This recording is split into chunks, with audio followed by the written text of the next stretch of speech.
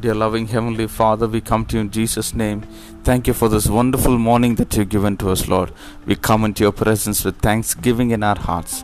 Thank you for all the marvelous things, glorious things, and powerful things that you have executed in our lives, Lord. And we are testimonies to that. Continue to have your way in us. Thank you for the word which you have given to us for today. Yes, Lord, as for us, we will wait patiently, Lord Jesus. And you will hear us and you will save us. Thank you so much for the word. Lord, help us to keep waiting in your presence, no matter what the situation, Lord Jesus.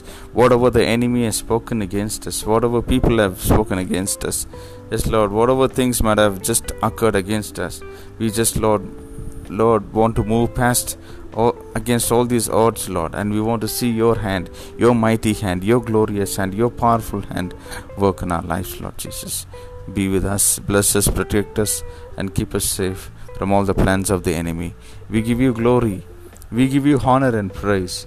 In Jesus' matchless name we pray. Amen. May God bless you, dear ones. Have a wonderful day ahead.